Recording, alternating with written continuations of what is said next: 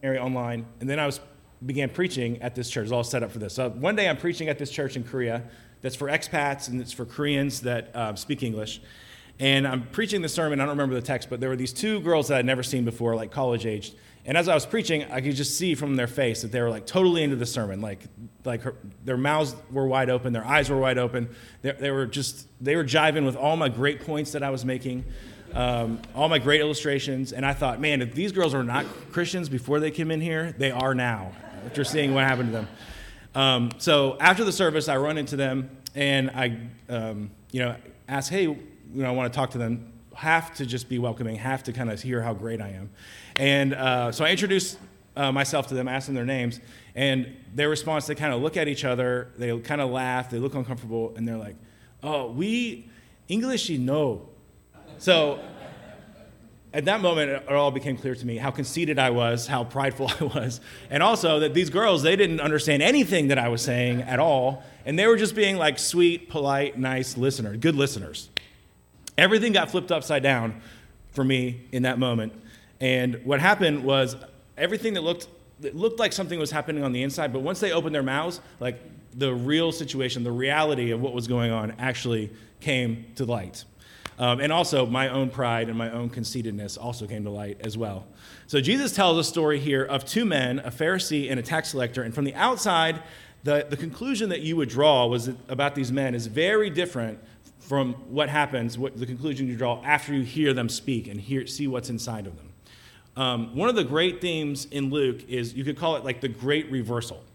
What we would expect to happen, how things appear on the outside, what's normal and everyday, the way that the world works, gets flipped upside down when Jesus comes, gets flipped upside down in God's coming kingdom. For example, in the very beginning of the Gospel of Luke, which we read a little bit today for our call to worship, this Song of Mary, when she's pregnant with Jesus, she meets Elizabeth, and this sets the whole theme. This is the very beginning of Luke. This sets the whole theme for Luke, if you read Luke. And this is what she says in this often called Mary's Song or Magnificat. She says, "He has brought down the mighty from their thrones and exalted those of humble estate." So everything gets flipped upside down in God's kingdom. That's what's going on in our text as well, in our text in this parable that Jesus tells. He says at the very end of our text in verse 14, he says, "Everyone who exalts himself will be humbled, and everyone who humbles himself will be exalted." So those that are mighty and those that are strong, those that are cool, those that are powerful, those that look good in the eyes of the world, God will bring them down to dishonor. Meanwhile, those that are weak and those that are powerless, those that are uncool, those that are disdained in the eyes of the world, God's going to lift them up and exalt them in his kingdom. And if it's true that God exalts the humble, then there's 3 points in our text that we can see in response to that. If God exalts the humble, then there should be 3 responses from us, his people, at least 3 responses. If God exalts the humble, then here's our 3 points. We should let go of our righteousness, we should humble ourselves, and we should show mercy. We should let go of our righteousness, we should humble ourselves, and we should show mercy. So our first point, because God humbles the exalted and he exalts the humble, we should let go of our righteousness. Look with me in verse 9. So Jesus here, he's speaking to this general crowd, right? But unlike other parables, Luke actually tells us who specifically Jesus is talking to in the crowd. He says he told this parable to some who trusted in themselves that they were righteous. So Jesus is speaking to them, and he chooses, instead of just telling them, hey, stop trusting in your righteousness, instead of just saying this bluntly, he tells this parable. Parables, stories work differently than pointed statements to people. So let's consider the first half of this parable, the first part of this parable, starting in verse 10, and let's see what Jesus means when he says this. So it says, 2 men went up into the temple to pray, one a Pharisee and the other a tax collector. So our setting for the story that Jesus is telling is the temple in Jerusalem. Everyone would have been, in his original audience, would have been familiar with this setting. And in walks 2 men to the temple, and the first is a Pharisee. We'll talk about him for a few minutes. So the Pharisees were these conservative religious leaders in Israel at the time. And when we hear the word Pharisee, we often have very negative connotations when we hear that word Pharisee, much to do with the way that many of them treated Jesus. But that would not have been the connotation of the original audience. In fact, it's kind of hard to even I was trying to think of a parallel. It's hard to even, because we are generally very suspicious of authority figures in America today, 21st century.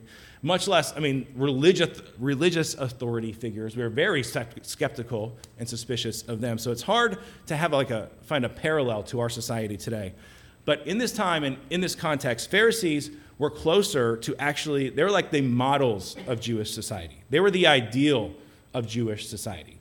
They represented, that was the ideal life right there when you saw a Pharisee doing his thing, walking down the street, living his everyday life.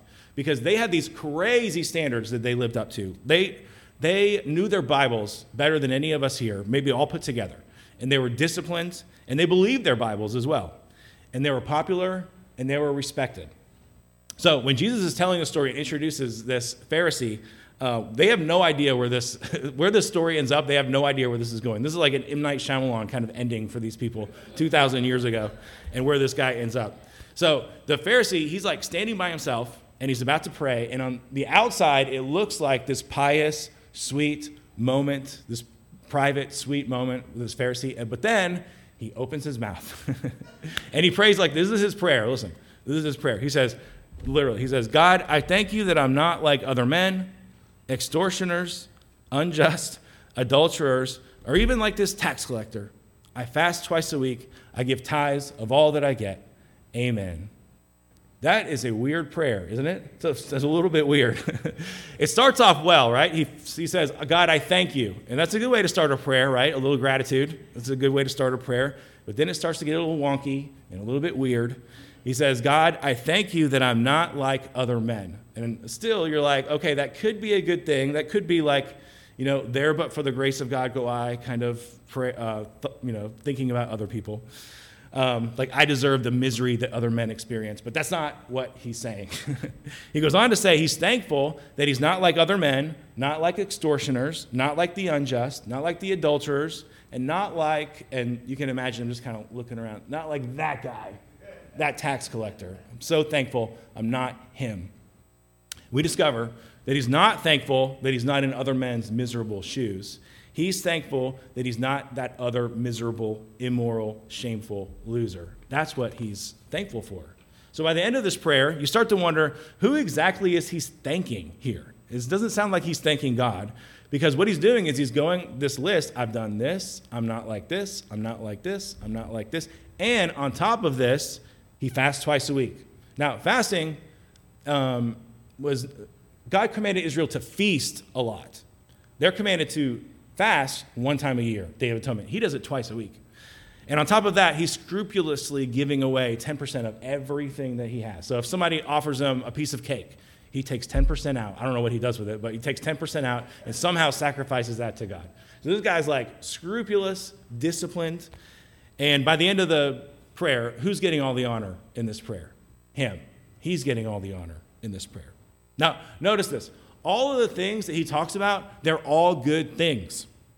These are all good things. But what the Pharisee is doing, and what I find myself doing, and maybe you find yourself doing this as well, is looking at what we think are good works, our righteous deeds, and maybe they are objectively good things, but we're trusting in them.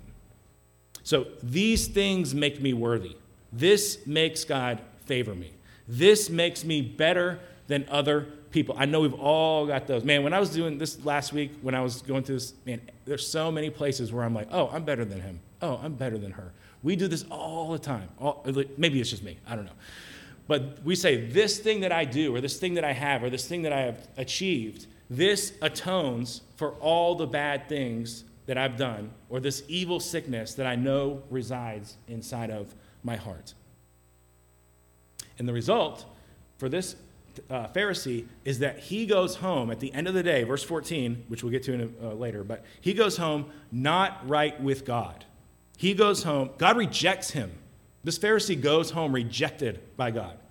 God rejects him for all of his own righteousness. Now, right here, we have to ask this question. What is it in ourselves? What is it maybe that you or I hold up to God, hold up to ourselves? What are we tempted to hold up to God and to ourselves and to others that proves that I am right, that proves that I'm good, that I'm worthy? We might be a little better at hiding it than the Pharisee here in the story, and this might be something that's overtly religious. It could be something that's not so overtly religious. Have you ever thought about, for example, when you get criticized, or when you feel really guilty, or when you feel really hard on yourself, or for some reason you're like, why should I even exist? I have no reason to exist. What is it that your mind goes to that says, oh wait, no, I do have reason to exist. I am worthy. I am good. What is it that you gravitate to point to that thing and say, no, I'm worthy because of this thing? What makes you feel better when you feel bad?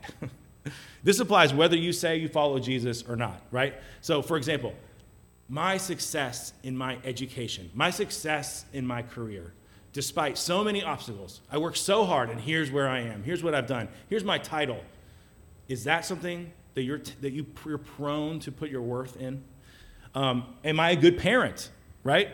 I think when kids are younger, you're like, this is my experience, you're like, oh, I'm a good parent. I'm better than other parents. And then as they get older, you think, oh, the success of your children becomes your worth. The success or demise of your children, your whole existence hinges on it. Maybe it's, I haven't had sex outside of marriage. That makes me better than other people. I recycle, and I help my friends care for the earth, and other people don't, and I'm better than them. Or I read the Bible a lot, or I read the Bible every day, or I really know a lot of stuff about theology and other people don't. I know more than other people. Or maybe it just feels good sometimes to think about some loser that you know in your family or your friend group and just meditate on how much they stink and how awesome I am compared to them. Nobody's done that before, right? Maybe you tell God this stuff. Maybe you tell yourself this stuff. Maybe this is a little pep talk that you give to yourself. Or maybe you just low-key let other people know this stuff somehow. Facebook. I heard a pastor or someone a long time ago say this one time. Like, he was like, the first 30 minutes in the morning, where does your mind go? When your mind is empty, where does your mind tend toward? And I put this into practice when I was in college. I put this into practice, and I remember being in the shower and being like, man, the last 15 minutes, I've been arguing with people in my head. I've been creating these people that I know in my head, having them say something, and then I just trounce their arguments and destroy them in my head. And I realized I've been doing this every morning for like months and months and months. And it was weird. I was doing this pep talk to myself, like, no, Will, you're okay. You're smart. You're worthy. You can make it out there. It was this weird, bizarre pep talk that I was giving to myself. Where does your mind go? What do you naturally meditate on when your guilt comes up, or your sense of worth gets questioned, or your mind is just empty? These are probably all good things, but Jesus says God doesn't want your righteousness. God doesn't want your righteousness. And can we just appreciate for a second how crazy this is, that God doesn't want your good deeds? God doesn't want your good deeds in order to give you his approval. He doesn't want these things. It's crazy. This is the reversal of the kingdom. This is crazy because every other religion, as far as I know, every other religion points you to achieve. Every other religion points you to says, do this and gain. Self-sacrifice and you will be redeemed. Discipline yourself. Work, you've got it within yourself to make yourself worthy. Work hard, or at least try to be a good person, and you can reach paradise. That is nowhere in the Bible, and it's not from Jesus. You know Buddha's last words? Buddha's last words, supposedly, were strive. Work hard. Strive without ceasing. Those were Buddha's last words to the world. But Jesus tells us the complete opposite here. He says, let go of your righteousness. Don't try to be righteous on your own. Don't try to be righteous. Let go of your righteousness. You've got nothing. Your righteousness is a loss. Your righteousness, you have nothing here. You have nothing worth sacrificing to God to be redeemed. You've got nothing that he wants. You've got nothing that he wants in terms of your own righteousness. Your self-discipline is infected with selfishness. And because your heart is bent toward yourself, no good deed you can do is worthy before God. He doesn't like it. He doesn't want it. There's nothing you can do to make God love you. Not because his standards are crazy high. His standards are perfect and good, but our standards are too low and our standards are just completely perverted. Jesus says, humble yourself instead. Give up trusting in your own righteousness. Humble yourself. This is our second point. Because God exalts the humble, we should let go of our righteousness, and we should humble ourselves. There's another man in this parable besides the Pharisee, and this is the tax collector. Now, when you hear tax collector in the original hearers, it would have been the complete opposite feeling than they would have had toward the Pharisee. The first century Jewish culture, tax collectors, they were classified right along with murderers, adulterers, robbers, and prostitutes. You were allowed, for example, you could lie to a tax collector and you wouldn't be in trouble. They'd be like, hey, you can lie to a tax collector. He's not worth telling the truth to. And the reason why they were so despised was, first of all, they collected taxes, and then they could just say, give me whatever on top of that, and you have to pay them, and they get to pocket that. But the real reason that they were so despised was because who are the these Jewish tax collectors, who are they working for? Who is my tax money going to? And who, if I refuse to pay my taxes, whose army is going to come knocking on my door to come get those taxes? The Roman Empire, right? That nation that is currently subjugating Israel, the Jewish nation. So these Jewish tax collectors are Roman collaborators. They're friends with the enemy, and they're getting paid to do it. And they get paid well. So tax collectors, what came to your mind, if you were a first century Jewish person, was that they are objectively untrustworthy, they're rich, they're opportunistic, they're parasitic, and they're traitors. And like with the Pharisee, it's kind of hard, bear with me for a second, it's hard to figure out who is this in my life, because we don't have tax collectors today, we don't have collaborators as such here, but tax collectors are any of those people that we deem pariahs, those people that we deem outside of the realm, outside of the sphere of redeemable. So it's hard to recognize them because we don't see them, because we don't think that they're people. So, for example, I remember about 10 years ago, I was working in Korea, and this British friend of mine, there were these riots that were happening in London. I had no idea what was going on. I was like, hey, what's going on in London? Who are these people doing this? And what's the situation? He was like, oh, they're just a bunch of scum. And I was like, whoa. And I was like, no, but I don't understand. Who are they? I don't understand what's going on. And he was like, oh, they're just a bunch of trash, a bunch of rubbish. And I was like, whoa, Jeff. Because this is a guy that normally he would, he's a love everybody kind of person.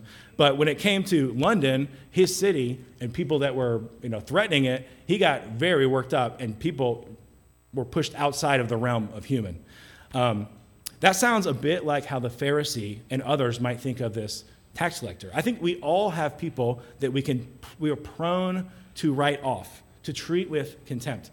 These are people that threaten our security, people that threaten our heritage, people that threaten our way of life, or something that we hold dear. When people threaten that, we push them outside of the realm of the human or the redeemable.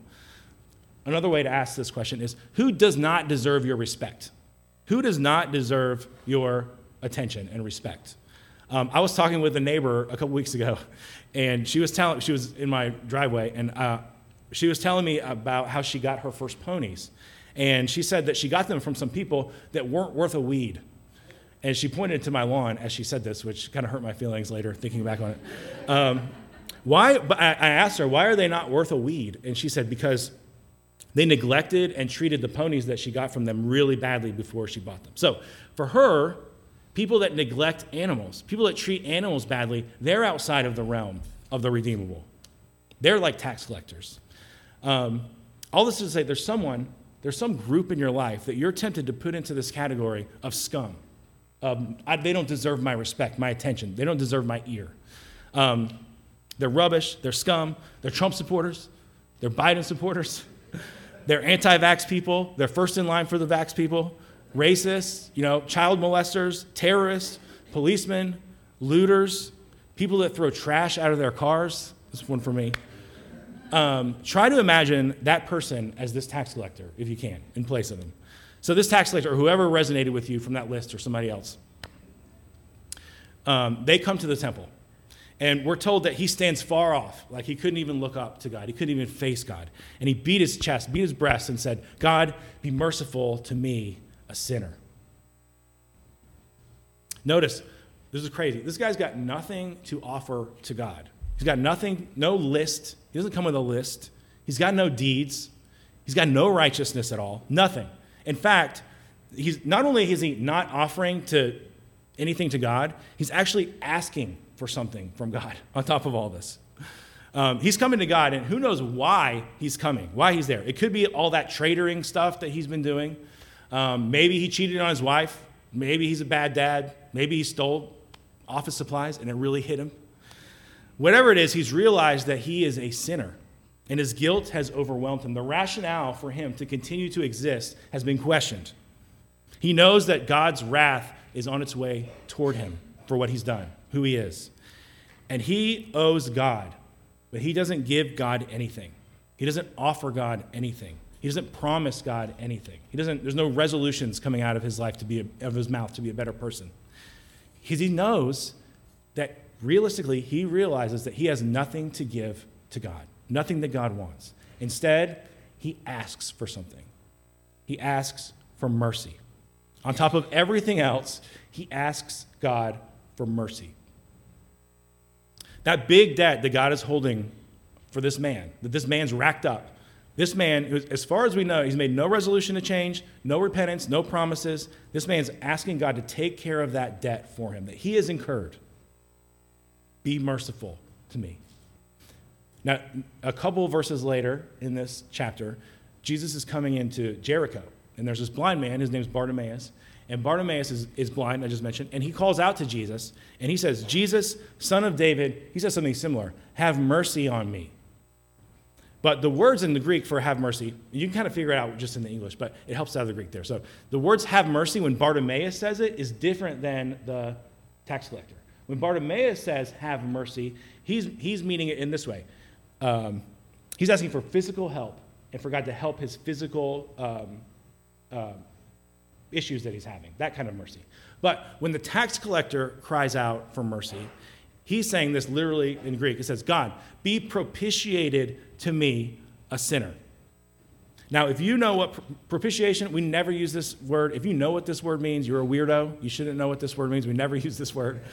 But propitiation is a big word, and that means, let me give an example of what this, propitiation.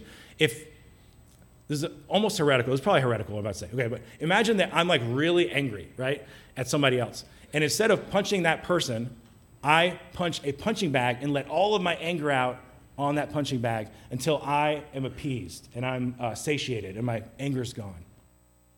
That's what propitiation looks like. It's wrath being poured out on another. So that punching bag was my propitiation, was the propitiation.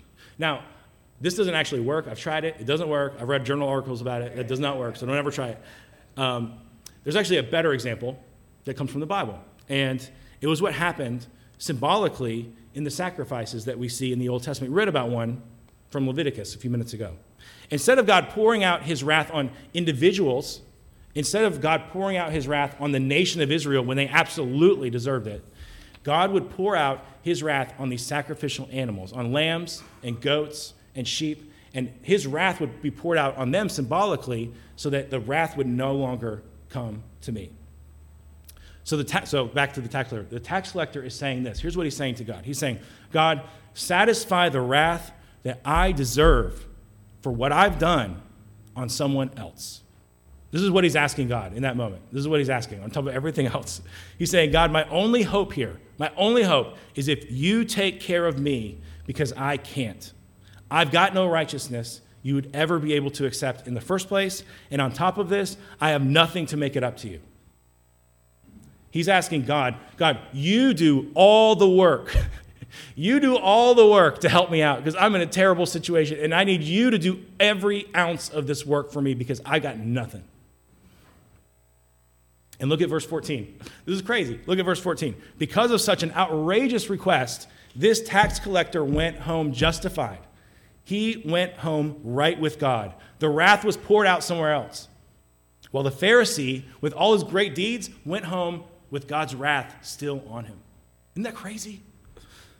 Now, I often wonder, when Jesus was telling this story, what's going on when Jesus tells stories like this? Tells stories about people like the tax collector. having their sins forgiven and the wrath of God poured out somewhere else. What is Jesus thinking and feeling when he talks about these things? Because this isn't like a thought experiment for Jesus. He's not a neutral third party in what he's talking about. In fact, Jesus is talking about himself. He is the propitiation. He is the sacrifice. He's the third character in this parable that makes it work. The wrath of God is averted from tax collectors onto himself when he died on the cross. The tax collector's sins were punished. The guilt for his sins was punished in him, in Jesus, when he died on the cross. And everything you need to be right with God was accomplished. He did all the work for you, and all we do is we receive. Strive without ceasing, right? That's what Buddha's last words were to us. Do you remember what Jesus' last words were before he died? It is finished, right? It's finished. Jesus took the punishment for your sins on the cross, and when he was done with that, what did he yell out for all of us to hear? It is finished. I've done it. I've accomplished it. There's nothing to strive for. Jesus said it's finished. And all we do in response is we just receive. We trust him. Yes, I trust you. I receive what you've done. We give up our own righteousness, and we rest upon him alone for salvation. There's no righteousness I have to point to. It's all him. This is the offer of the gospel.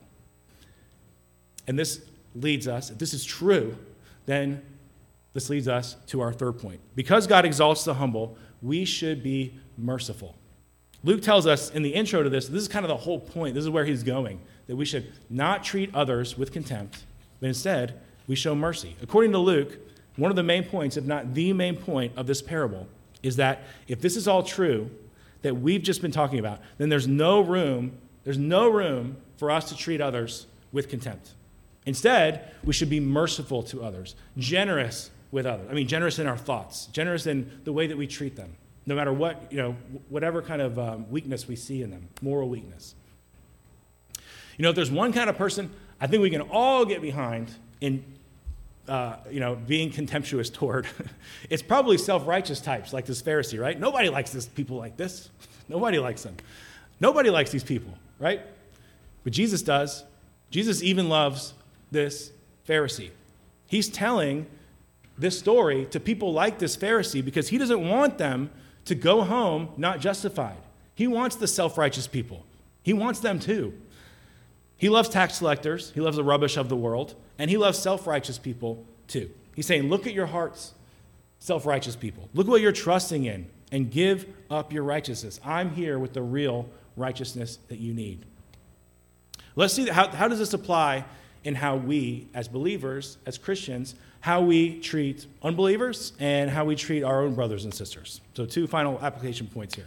One thing that this parable teaches us is that there is if there's no righteousness in us that we can muster up in order to make ourselves right with God, then what?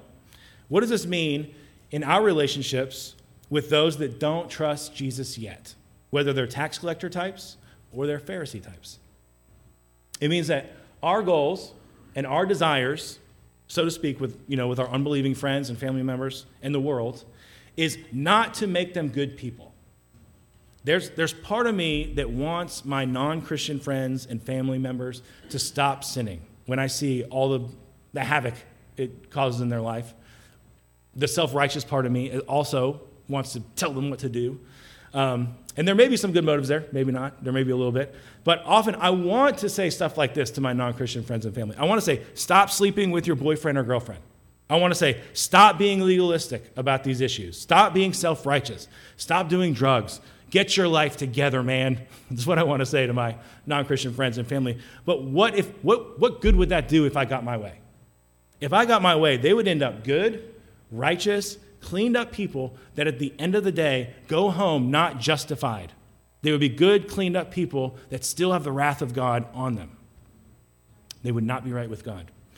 Our mission as God's people is not to make good, upright, moral people that are ultimately made in my image, because that's what's going to happen.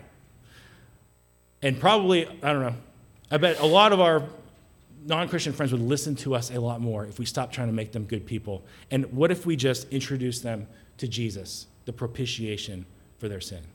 Instead of winning them to our very righteous political views or a more moral life, ask them what they think about Jesus.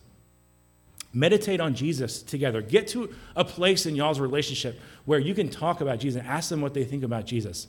And get the spotlight on him, and then let the Holy Spirit do his job. He's the one that changes hearts, not me. I can't change anybody's heart. Tax collectors and Pharisees need Jesus, not their own righteousness. Now, how about our brothers and sisters in the church? This tax collector, he's got a lot of repenting to do, this tax collector. In fact, it's going to take him his whole life long, and he's still not going to be done repenting, right? We're not going to be perfect until we die or Jesus returns. And what would the Pharisee say and think about someone like this? This guy whose life is still a wreck. It's going to be a wreck for a long time. We don't even know why he came. He could have come, like I said, he could have come because he realized he was stealing office supplies. Maybe the traitoring thing has never entered his mind, right? He's got his whole life of repentance to do. How are we to treat others, brothers and sisters, who have trusted in Jesus and trusted in his propitiation, but their life is still a complete mess? This tax collector, he's going to need brothers and sisters to not treat him with contempt, but to be merciful to him and generous with him and kind with him and forgiving with him and gentle and patient with him. If you expect like someone like him or even yourself, if you expect them to be immediately perfect once we become Christians, you're living in a different universe. This is not anywhere in the Bible. Repentance is your whole life long. That was Martin Luther. That was his first of the 95 Theses, was that repentance is the whole of our life. We all have our own complicated, heartbreaking stories that God has beautifully broken into. This tax collector has one. I know it's a story, but the tax collector has one.